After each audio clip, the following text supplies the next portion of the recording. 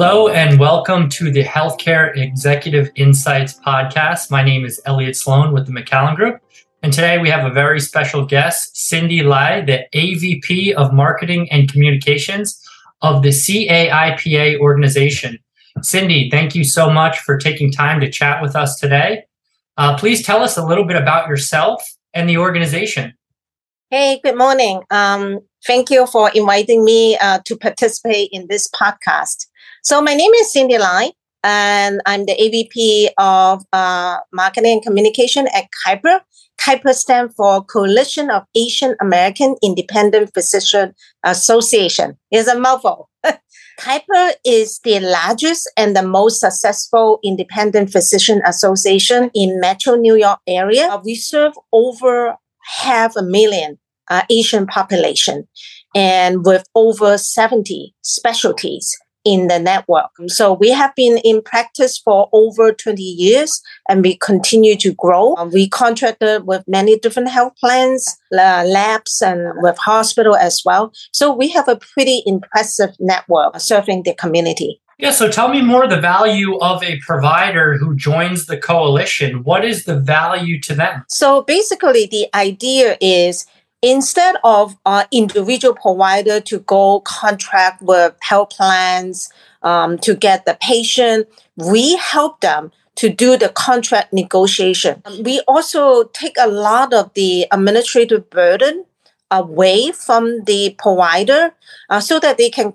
focus and invest all the times in the patient. Our provider will be able to deliver the top quality instead of spending all the time on the claims, on the paperwork. One of my main role is to provide the education and training program for our provider. Our doctor continue need to be refreshed and trained and educated, especially dealing with government, program, health insurance program. They just continue to be, many update, changes, policy, so on and so forth. So does your organization act as a management company for some of these practices? Are you doing operational support or marketing support? I think it's everything. Besides what I talk about negotiating the contract, right? We continue to provide compliance information to our provider to make sure the practice are in compliance, whether it's government program or commercial program. We do a lot of outreach program as well to make sure that we outreach to the patient and educate the community. So in addition, we have a VBP payment, meaning value-based payment program. What does it mean is like there are stringent requirement by the government, by the state Department of Health that we need to reach. And in order to reach those requirements, we will be able to save the money for the government while delivering the quality care to our patient. Wow. So all the providers are part of a value-based care program when they're part of your coalition? Very much. Obviously, it's up to them to enroll or not. Yeah. But most of our provider, we have really high standard for our provider. And, working with health plan on this VBP payment program. Yeah, value-based care is a very interesting topic, and it seems to be where the health insurances are envisioning the ways of getting the cost of healthcare lowered and the compensation for providers increased by containing the overall cost to prevent chronic disease in patients. Is that correct? Absolutely. Because don't forget is in order to do that, right? Now there is risk as well. If we are not able to reach the goal that's set up by the state, working with the health plan, we might incur risk, meaning cost. Sure. But so far, of course, we CAIPA is very confident, and that's why we are able to make this VBP contract with a number of health plans. So it is a gold standard in terms of quality care and in terms of managing our patient because on one hand, we have to reach the very stringent standard measures, On the other hand, we have to be very careful looking at the cost of utilization. Sure. Yeah. The only way you can confidently go into a value-based care program is if you have the full confidence in your team and your providers to be able to deliver the high quality care before the conditions become exacerbated and become, I guess you're trying to capture and prevent conditions and provide treatments up front before they become more serious. And that's exactly about our preventive care come into place. So as an organization, we look into every aspect of our patient population, and the need continue to change and evolve based on the environment. For example, right now we live in the COVID. So as an organization, how are we going to adapt to the changes, increasing different needs of our patient? So that's, again, another big role of being an IPA. Since you mentioned the value-based care program, it's something that's a very intriguing topic for a lot of our listeners on the podcast. A lot of providers are hearing the benefits, but then there's also risks with value-based care. When you said you're, contracting with the state, it would also be correct that you're doing value-based care programs with the private insurers, the Blue Cross Blue Shields of the world. Is that correct? Correct. Exactly. That's actually how it come into place. We have several major health plan partners. And in terms of the number of membership, those are the health partners that we work with because they have confidence in us in delivering the top quality care to the member, meaning our patient. Talk to me about how it works as far as, let's say, telemedicine. You want to help your providers introduce telemedicine to their patients. How are you rolling out some of these technologies, such as telemedicine, to improve the speed and efficiency of care delivered to patients? So telemedicine service and program have existed years prior to pandemic. It's not new. It's just that the pandemic, it kind of like, kind of pressing the need for doing more often and expanded to a wider group of patient population. So, but advancement in technology and the overall healthcare along with COVID-19 cases have contributed to a surge in telemedicine adoption. Now, convenient and beneficial telemedicine, which is a kind of like remote patient care and treatment, in another word, right, has already become a tool for monitoring existing patients, but at the same time attracting new patients while proving itself to be the future of the healthcare industry. Yeah, I mean, like you said, it's an ecosystem that you're building that includes new technologies, telemedicine, and traditional interventions with PCP and other specialists that is really putting together the perfect synergistic delivery of healthcare. Exactly. And then one of the very important thing, this is culturally, linguistically tailored for the Chinese American patient in the New York City. I think that distinguishes ourselves from many other programs. I can imagine, the amount of information that's out there is great, but now you have to convert it all to content and copy that can actually be absorbed by a lot of your patients that might not be fluent in English. Exactly. And even like we do a lot of training for our provider before we launch this program. So we are very prepared. When I say culturally and linguistically, means that from the staff who pick up the phone to the nurse, to the educator, to the coach, to the doctor, not to mention, right? They are all capable of, in the language, Mandarin, Cantonese, or sometimes Shanghainese, right? In order to take the good care of our patient. So just like any other workplace, right, healthcare organization or hospitals, his institution have their own way of running. And culture is very much tied to that, the way they operate, the way they run the organization. So part of the organization culture is shared values, practice, and purpose. They are all working towards one mission, one goal, whether it's delivering quality care or improving the health of patient population.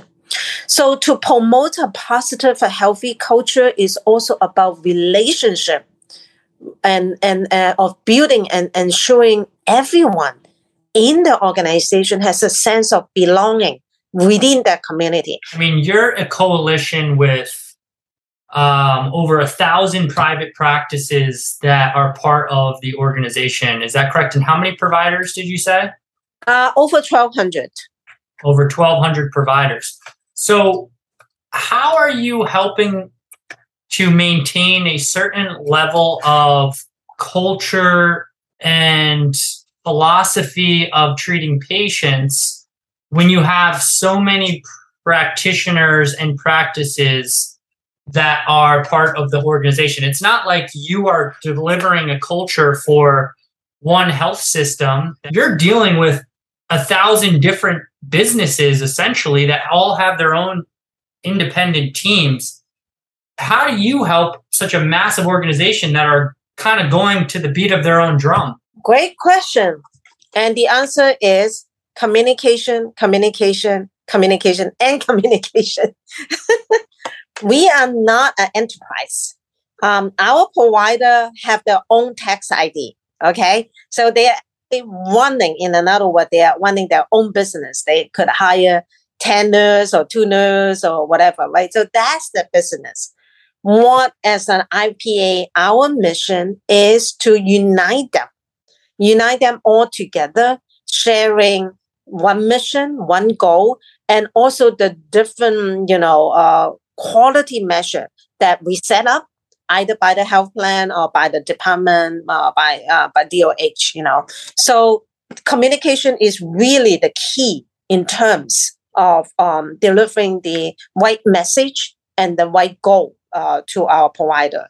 Sure. And I imagine one of the benefits of joining the coalition is the internal referrals of patients from one specialty to another. I'm sure they all potentially stay within the group.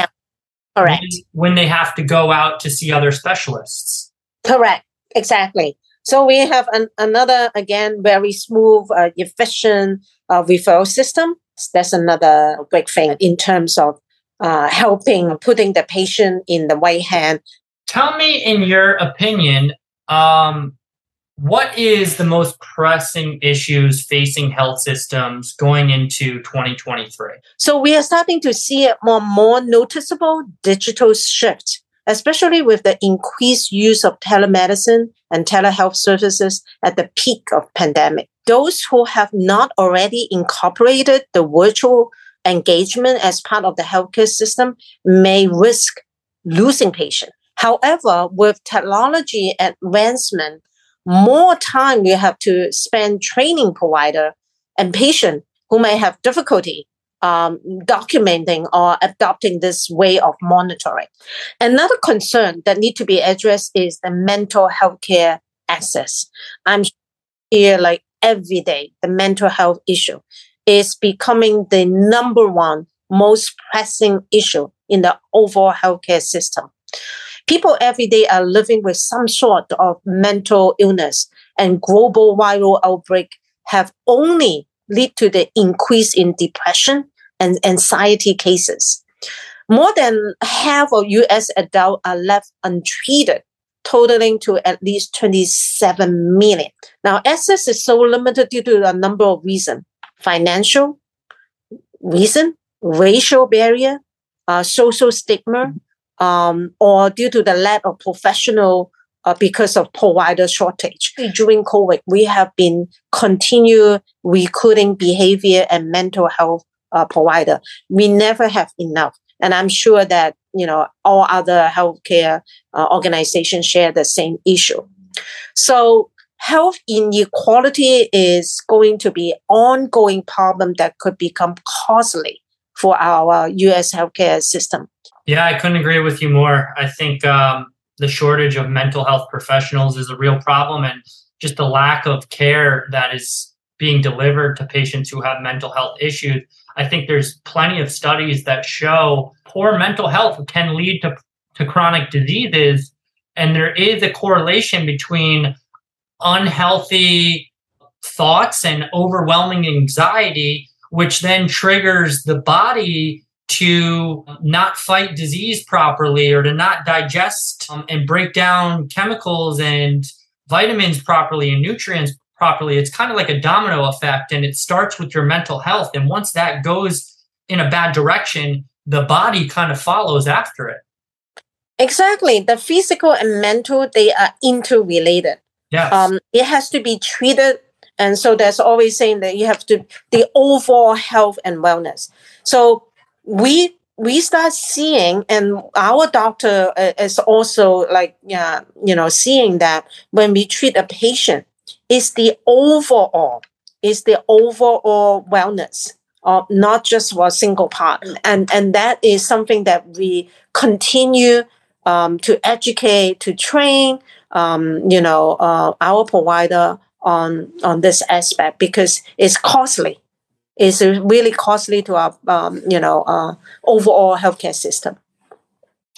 I couldn't agree more. And I think the approach of treating the body as a whole is very important. And it doesn't get looked in depth enough as treating a patient as the whole body and the holistic approach when you're a single specialty. But when you have all these providers that are a part of a coalition with every specialty across the board that are all communicating and referring, the patients have a much better chance of getting that holistic approach. So, I can see why you guys are doing such an excellent job at closing that gap in patient care and catching patients that are on the onset of very serious issues and illnesses by all these programs that you're delivering to your partner providers and the patients that you serve. Well, now you kind of help to put everything together and see how everything tie in, like from technology, POC, telemedicine, to I talk about so much about quality, about provider education and training, and the staff who are culturally and linguistically trained. Doesn't it kind of like you see the whole picture? And why we say we are the best and the most successful. We don't say it easily, but you kind of like see how this organization work and our extended arms family working with the hospital, make sure that, to minimize the readmission of the hospital. Sure. And I am confident to say that you earn the right to say that you are one of the best, if not the best, coalitions out there for providers, and you are making a big impact and difference for the patient populations that you serve. Thank you so much. There's still a lot of work to do. Yeah. Every day is a new day when it comes to healthcare. Well, Cindy, thank you so much for sharing all these amazing insights and experiences and information about your organization. We really enjoyed having you on the show today. Thank you so much for inviting me to participate. We'll be more than happy to any way that we can contribute in the future. Yeah, I really enjoyed our conversation. I know there's a lot more we can talk about. We're both passionate about healthcare. For 24 hours for days. Yeah, I think we'll have to have you. We'll have to have you back on the show again soon. Okay, thank you. I would love to. Awesome. I will circle back with you, Cindy, and you have a wonderful day. Thanks again. And if you have any question, feel free to email to me. I'll be more than happy to help. Thank you. You have a good day. Take care. Okay, bye-bye.